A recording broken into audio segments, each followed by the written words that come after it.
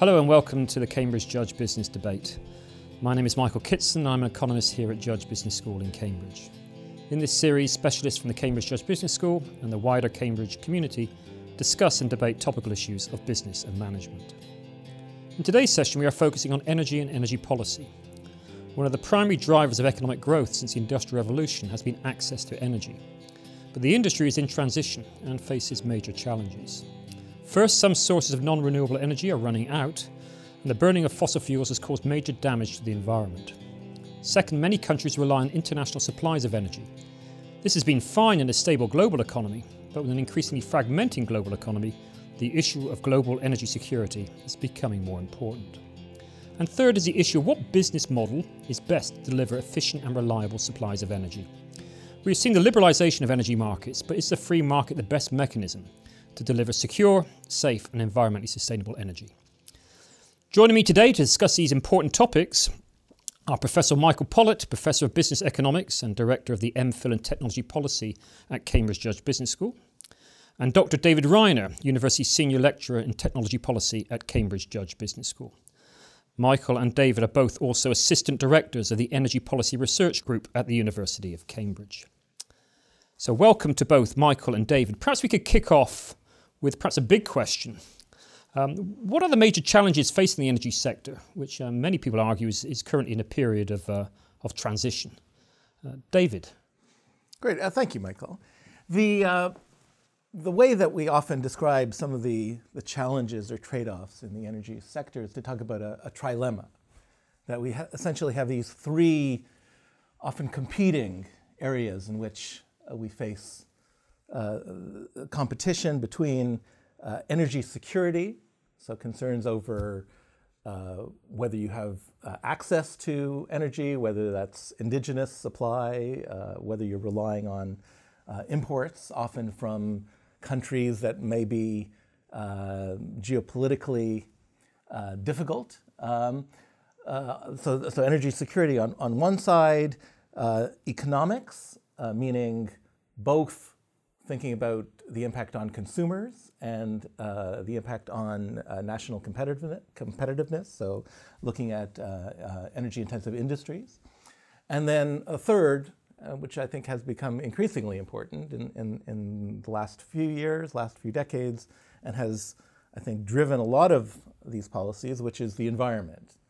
And that, again, historically had been a focus on more local environmental impacts, but increasingly is also now focused on global impacts, particularly climate change. And so the question, which has become almost a defining question now for the energy sector, is how to decarbonize, how to move away from our traditional reliance on fossil fuels, which has been, about 80% of energy for decades now, and how to move away from that traditional reliance on coal, petroleum, oil, and natural gas, and move towards either renewable sources or other low carbon or non-carbon sources such as nuclear power. So with any trilemma, they're very difficult to solve. I mean, do you have a view about which are the most important of those three factors to deal with at first? I mean, part of the problem is that at different periods of time and different interest groups will prioritize those differently. So in the midst of a recession, we may find it very difficult to focus on the non-economic, non-competitiveness issues. So if you just take the European Union as a whole, in kind of the post-global financial crisis era, kind of 2009, 10, 11, there was a very strong emphasis on competitiveness, which was starting to, if not push aside, then at least kind of diminish the attention that had been given to environment.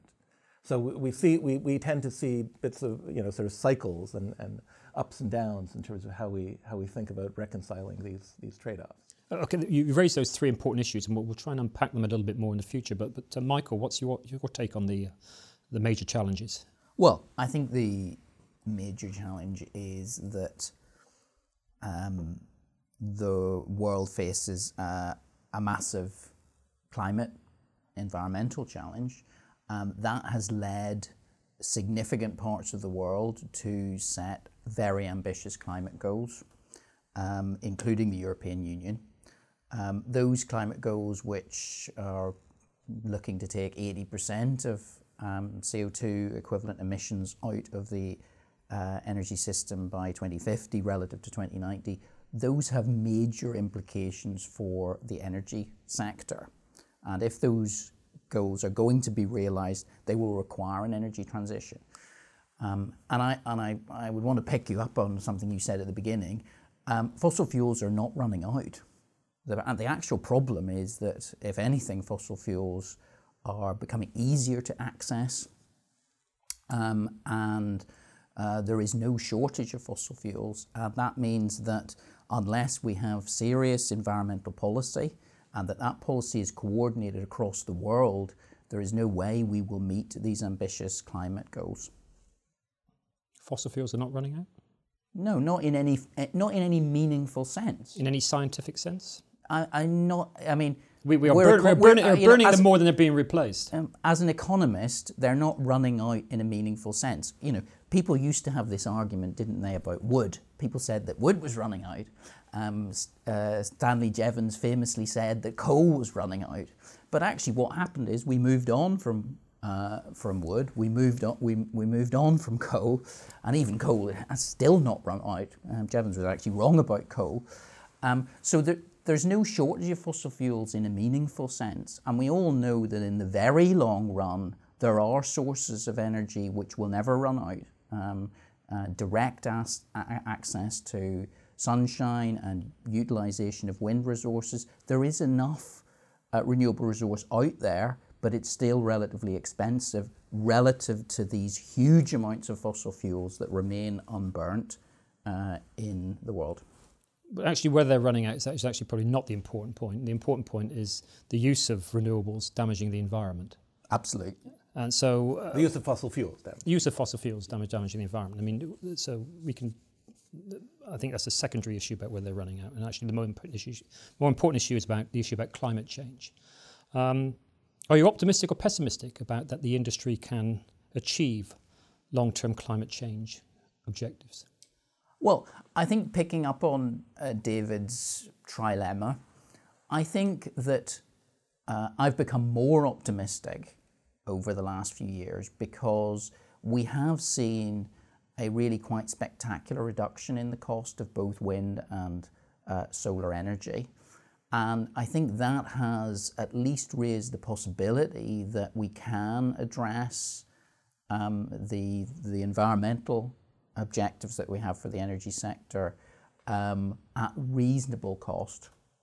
So I think the trade-off between cost and the environment has got better. I think there still remains an issue about whether deep decarbonisation has some energy security aspect to it, because there are still some technical challenges around having a fully renewable energy system. We've still got to address seasonal availability of wind and solar, and there are some challenges intraday in having enough renewable energy available at the times when people actually want to use energy. David, are you optimistic? Probably less so. I mean, one of the reasons why climate change is so difficult is that it's because it's a global public good. So we're used to dealing with... We should add, I think we all believe in climate change. Oh, yes. I'm a very strong advocate that it's a very serious problem. Yeah. Which makes me, I think,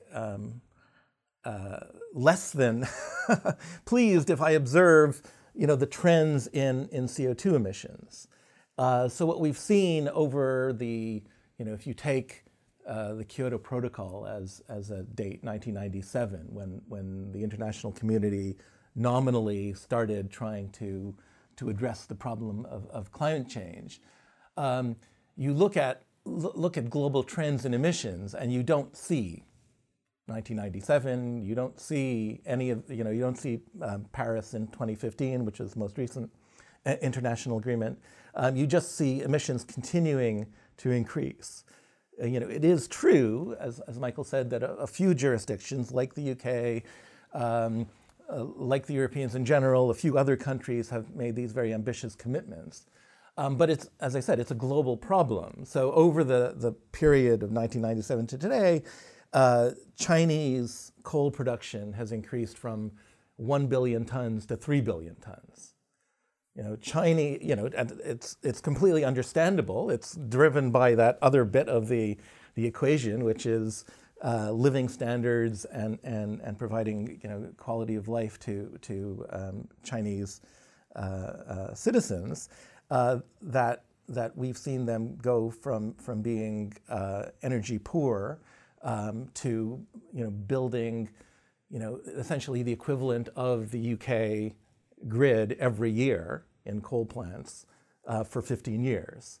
And so that has meant that they've increased from 1 billion to 3 billion tons of coal. That means that China has driven the large increase of global CO2 emissions. Their emissions are actually starting to flatten.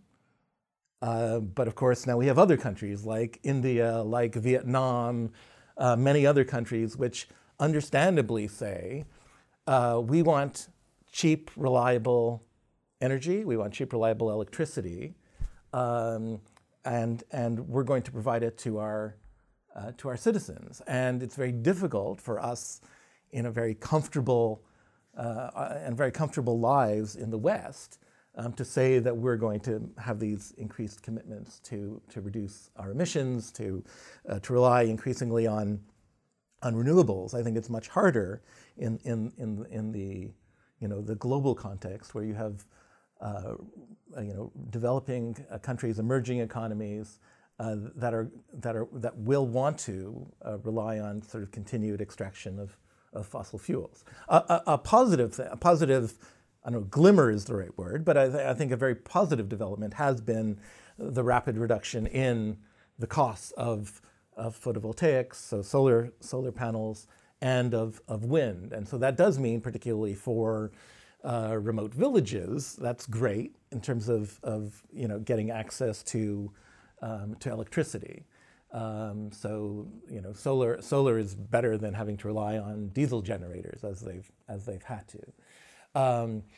But the problem, and this is where I think we'll probably come to as well, is the nature of renewables is that they're variable. Other than if we're burning wood, or going back to Jevons, other than biomass or nuclear, which has all sorts of other societal issues.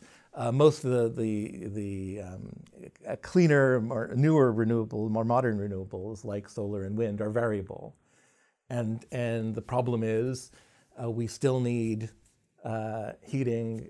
We still need the lights on a cold winter night when the wind's not blowing, the sun's not shining, and so I think that is one of the big tensions in all this. Just to unpack that tension, two parts of your trilemma. We got the concern about the environment and developing countries growing to improve the standard and quality of life for their citizens. Now, how do we deal with that challenge? But you mentioned China, but China's investing a lot in solar energy. You mentioned other countries such as India. And we certainly don't want to get in the position, do we, where the West is sort of trying to lecture other countries about development, which would really be pulling up the ladder. We've damaged the environment, and it's a bit rich for us to go and say to other countries, you cannot follow the growth path that we have because you're going to damage our environment. So how do we deal with that challenge? I mean, you're saying that China is producing an awful lot of coal, but is also investing in lots of other sectors as well. But how do we deal with that big challenge of allowing developing countries to emerge and grow without damaging the environment? I mean, there isn't an easy answer to that. I mean, part of that equation is also that China's growth has also included a significant growth in steel production. Coal, driven by coal, and we're importing that steel. We're closing down our own steel plants, and that has all sorts of implications in terms of our own economies and industrial policies. And we're importing dirtier, more carbon-intensive, CO2-intensive steel from abroad. So how do we deal with this? I mean, I think there's one argument that in the first place we get our own house in order. When I say we, I think the world economy deals with it really. I mean, as the world economy. Well, I mean, I think one thing to say is that those countries that are taking a leadership role have that duty, right? So part of the reason why solar panel costs have come down so dramatically was, it started off actually in the US with a lot of work coming out of national labs there, but it was a big part of it through the 90s was Germany giving massive subsidies to its homeowners to install solar panels on their rooftops. And that, through economies of scale, drove down costs significantly. It then moved to China, still using German IP, a lot of it. And now we're importing those solar panels from China. So that's I think a much more positive story of how kind of the global economy is beginning to get their heads around it. Michael. Well, I think if you're asking for a direction forward, I think one can see some glimmers of hope. I think one of the most encouraging things is the commitment to climate change isn't just about science. It is about a citizen concern about climate change and about the quality of the environment.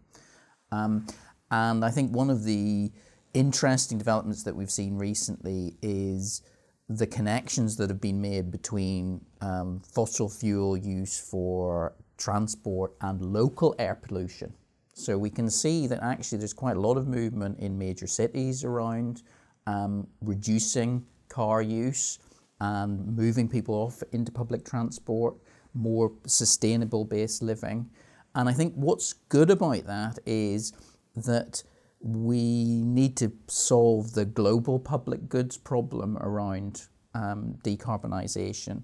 And of course that is very difficult because of the distributional nature of where the emissions come from and who will pay for their reduction.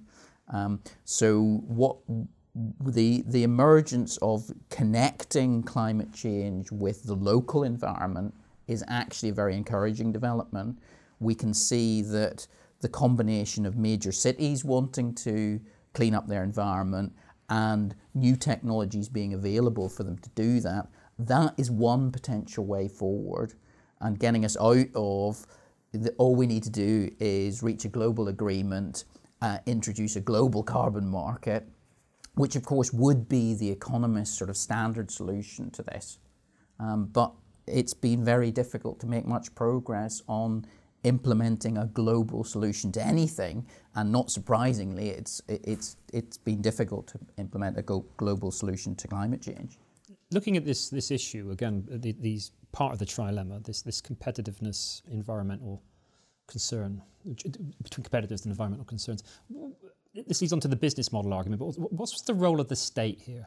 What's the role of the market and the combination of the two? Because there has been an increasingly trend to liberalise energy markets on the argument that this will make it more competitive and drive down prices and increase competition. That's one aspect of that.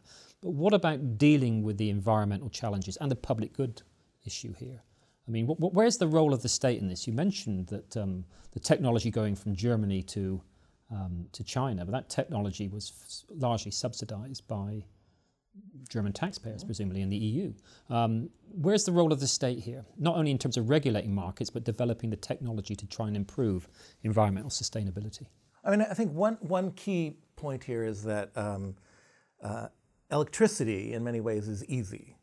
Just explain that. In what respect is it easy? Well, it's easy in the sense that it's other than some wires that go between places like between the UK and France and so on. It's essentially localized to every country, and so you don't get into international competitiveness concerns or considerations. So one of the real challenges of addressing, I mentioned steel, but any sort of trade-exposed sectors is that those sectors can justifiably say, if I don't get the cheapest possible energy, I'm going to up and leave and go wherever I can find the access to the cheapest resources. And for some sectors like aluminum or steel and so on, energy is a very large component of that, right? So electricity, on the other hand, isn't something that we can do. Isn't a sector that has the ability to say we're going to go off and move elsewhere. So essentially, a government, if they are trying to regulate, is actually in a much better position to impose environmental restrictions on the power sector. I think the other advantage that we have in terms of the power sector is that there are a large number of available alternatives for decarbonization. So there isn't a single route, or there are a lot of fairly good options. We can quibble about whether you do or don't want nuclear, or whether we do or don't believe that storage can come along and support variable renewables such as solar and wind. There's a whole set of discussions over continuing to use fossil fuels, but then capturing the CO2 and storing it underground, called carbon capture and storage, or CCS. But at least in the power sector, we have a number of options available to us, and a sector that isn't about to kind of leave and go find another home quickly.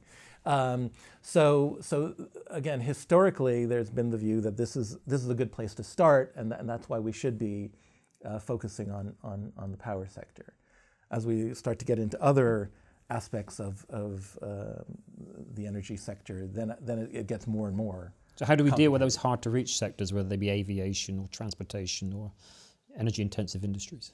Well, I mean, I think on transport, as Michael said, there are some significant co-benefits associated with moving away from fossil vehicles towards low emissions vehicles, electric vehicles, and so on. So I think that's a very positive thing. I think over the last just couple of years, you've seen this very dramatic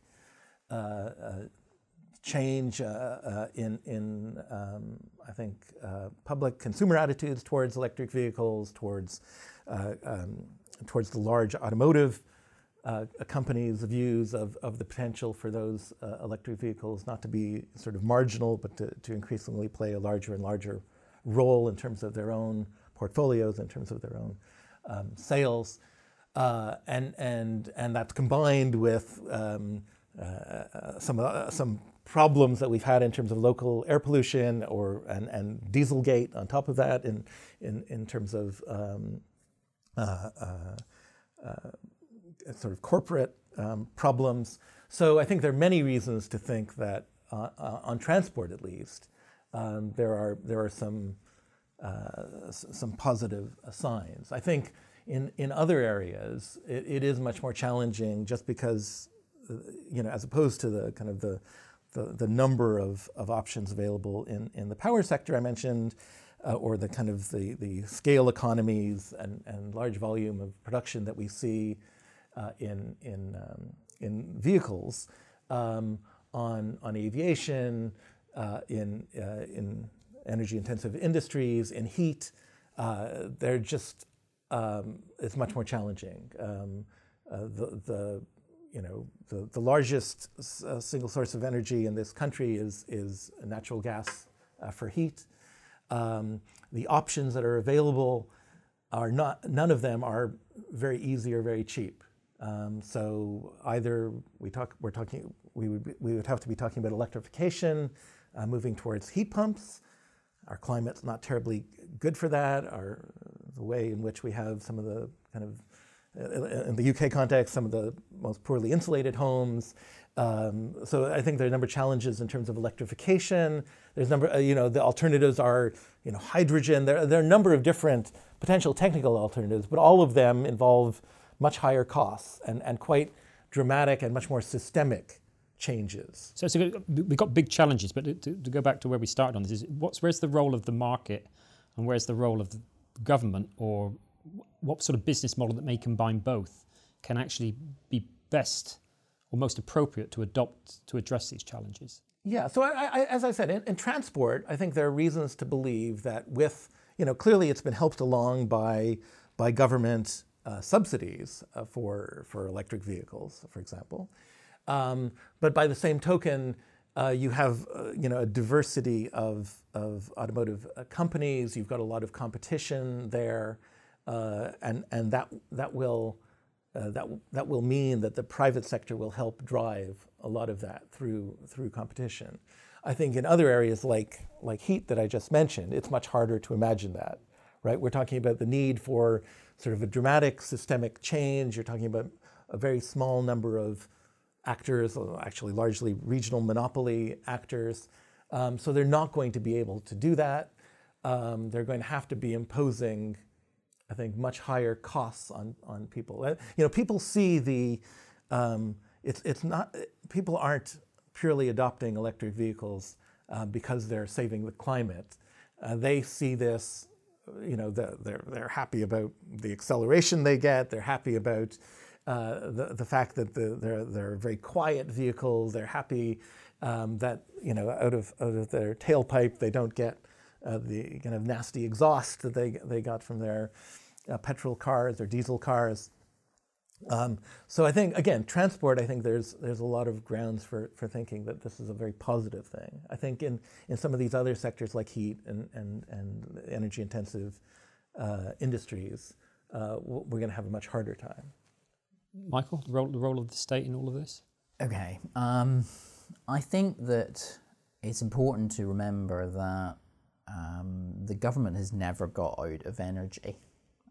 We're very conscious in the UK of the fact that we had a very comprehensive privatisation programme in which the privatisation of electricity generation, transmission, distribution and retail was a very significant element. We also privatised gas as well as electricity. But all those systems were built in the state sector. We had a very benign period whereby immediately after privatisation, power plants, a lot of gas-fired power plants were built, and they happened to be clean. And they happened to be built because gas was cheap at the time, the upfront capital costs of gas-fired power plants was low.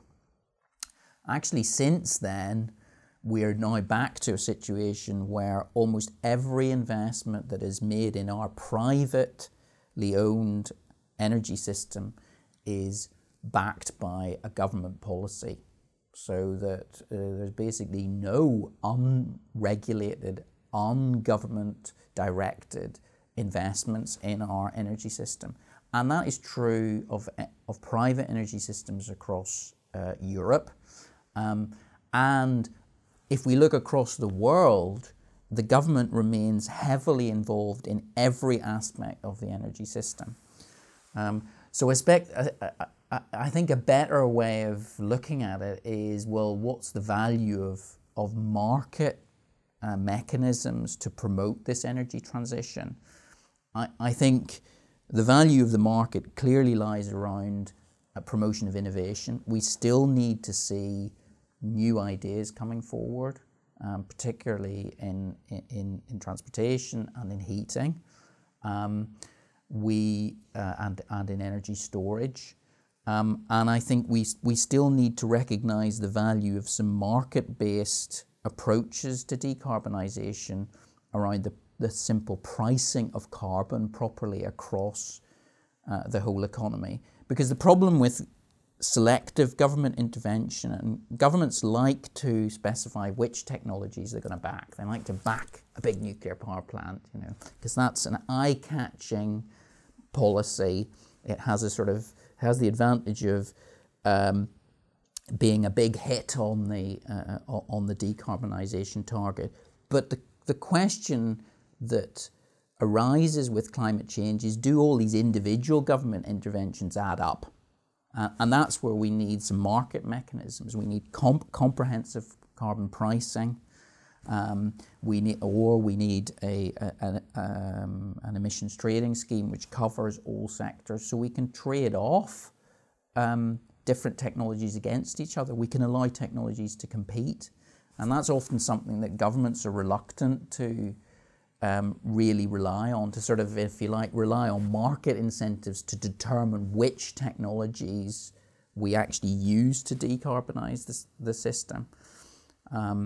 Because every government has its own industrial interests around energy production, which are national and are also simply to do with the lobbying power of particular interests within different countries. And in this particular case, where we want to decarbonise the whole world's energy system, then we need policies which actually add up. A pessimistic interpretation of what you're just saying, Michael, is that we've got market failure here, a classic market failure. Why should private sector be concerned about negative externalities? But we've also got government failure here, because the governments aren't looking longer term, or they're captured by vested interests and so on. So if I had a pessimistic view, we're not going to move quickly enough to deal with these climate challenges. Do you agree or disagree with that? I completely agree with that. I mean, I think history is very much on your side for what you've just said. The climate challenge was identified in the 1980s as being a global priority, and we have made scarcely any progress since then, in spite of many international efforts to promote coordinated action. David, are you... I think that there is a political economy challenge here that we often kind of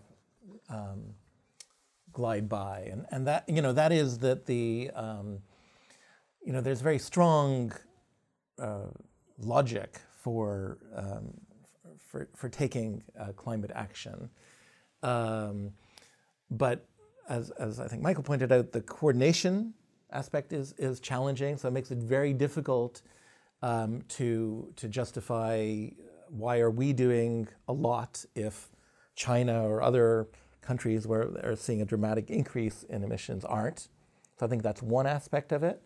Another is inevitably this kind of question of future generations, that it is very difficult to for society to agree on things that will benefit future generations, come at maybe potentially significant cost to the current generation.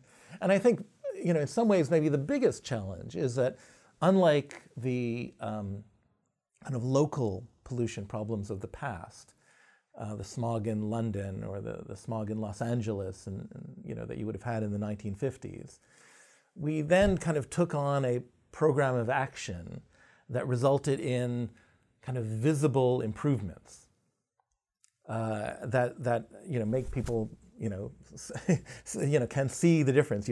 You look at a photo of Los Angeles in 1955 and today, and it's transformed. I think the problem with climate change is what we're talking about is a counterfactual. What we're talking about is the problem will continue to worsen, right? The problem it's just a matter of will it get much worse or a little bit less than that? And I think that I think is a very tough sell. That's a very challenging sell. I think that's why it's very positive if you can get more, private interest aligned with some of those kind of emissions reductions objectives. So, the fact that automotive companies see new markets in terms of electric vehicles.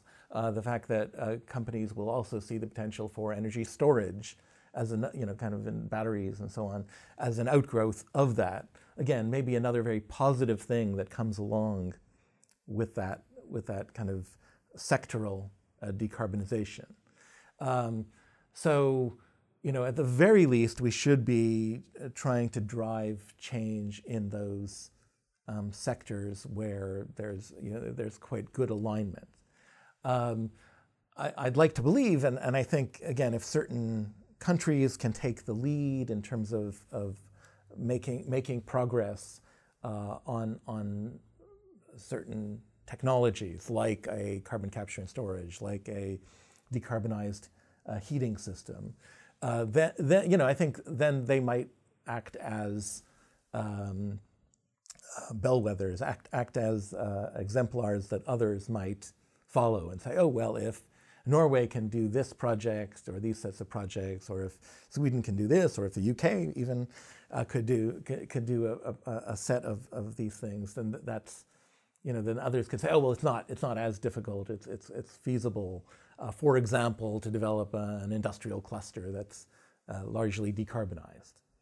But I think that's what we need to show. That's what we need to be looking for. So there's a degree of moderate optimism there, if we can achieve those effective clusters and technological developments. I just want to end with a question about the current state of the world economy and the implications for the energy sector, because what we're living in is in a world where arguably the world's becoming more fragmented. The global economy is suffering a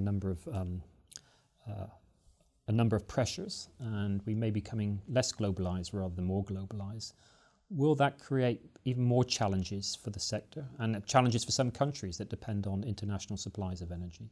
What's your views about these sort of the prospects over the next 5 years, particularly for what we'll probably agree is the most challenging, perhaps the most important target, is to deal with climate change? Michael? That's an interesting question. I think energy has always been a heavily internationalized sector. And it's also, whenever we think about world trade, we should think about energy. 15% of world trade is energy and mining products. So it's always been something in a way that, funnily enough, has brought the world together. Even at the height of the Cold War, the Soviet Union was still exporting gas to Europe uninterrupted. So I wouldn't be particularly worried about that. I think it is true that politicians often use international concerns about energy security as a way to get support for domestic energy investments. And interestingly, what's happened in Europe, I think, is that a lot of the support that the European Union has put into energy and climate policies has definitely been based on strengthening Europe's energy security and in a sense reducing Europe's dependence on imported fossil fuels, increasing its dependence on locally produced renewable energy. But that has had a very beneficial side effect for the rest of the world, in that it's arguably moderated global energy prices and brought down the price of energy for the rest of the world and increased everybody else's energy security as well. Because, funnily enough, anybody who individually invests in energy security does produce a positive externality for everybody else. If China goes into Africa and manages to extract more oil and gas because of its geopolitical leverage with African countries, that actually increases the global supply of oil and gas, even though that particular oil and gas might be going to China.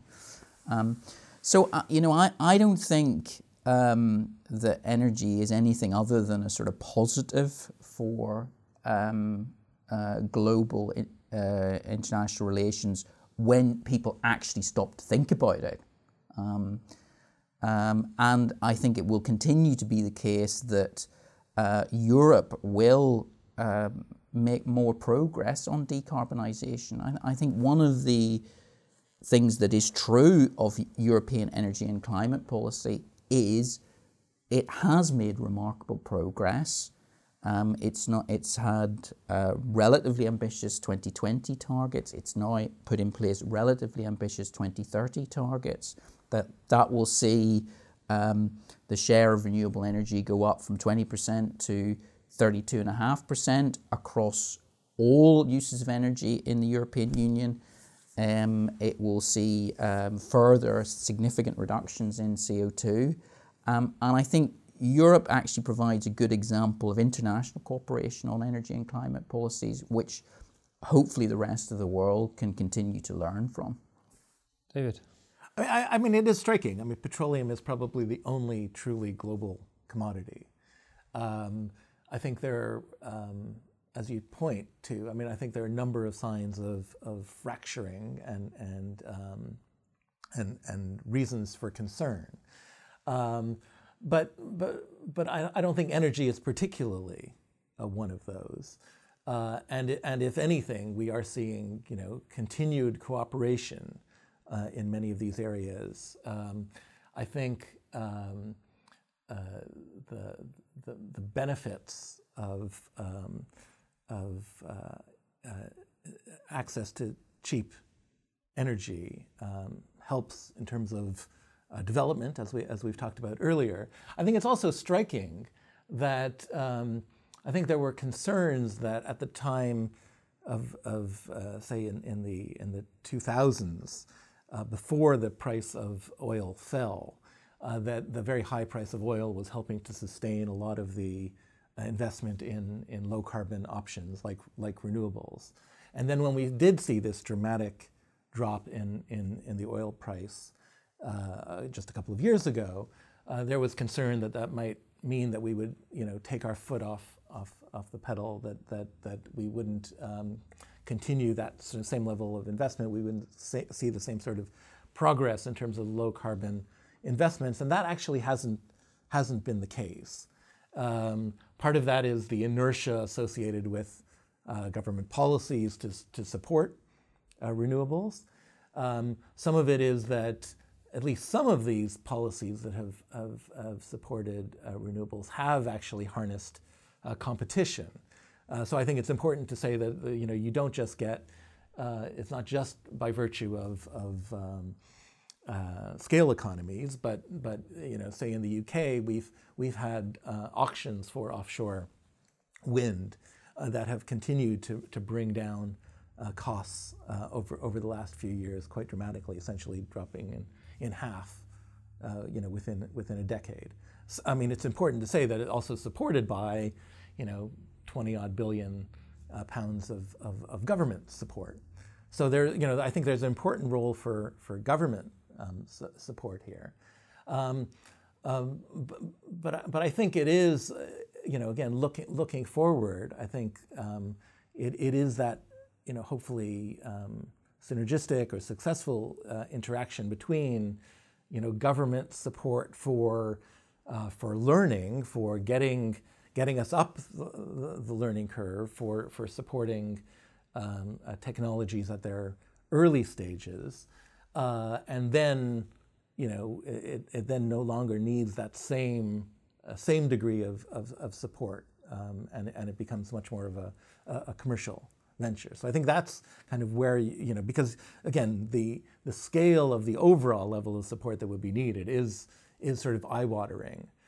So if we have, you know, so we sort of need to get a grip, support low carbon investments for, say, power, then for transport, but then if we want to be able to have any kind of money to deal with these other tougher sectors, we need to, you know, hopefully have those essentially those sectors be self-sustaining in terms of delivering low carbon electricity and low carbon transport. Good. We've run out of time. It's good to end with some elements of optimism based on the very important challenges facing not only the sector, but perhaps most importantly, the challenges facing global climate change. I'd like to thank contributors today, Professor Michael Pollitt and Dr. David Reiner. And thank you for joining us, and we hope you can join us next time.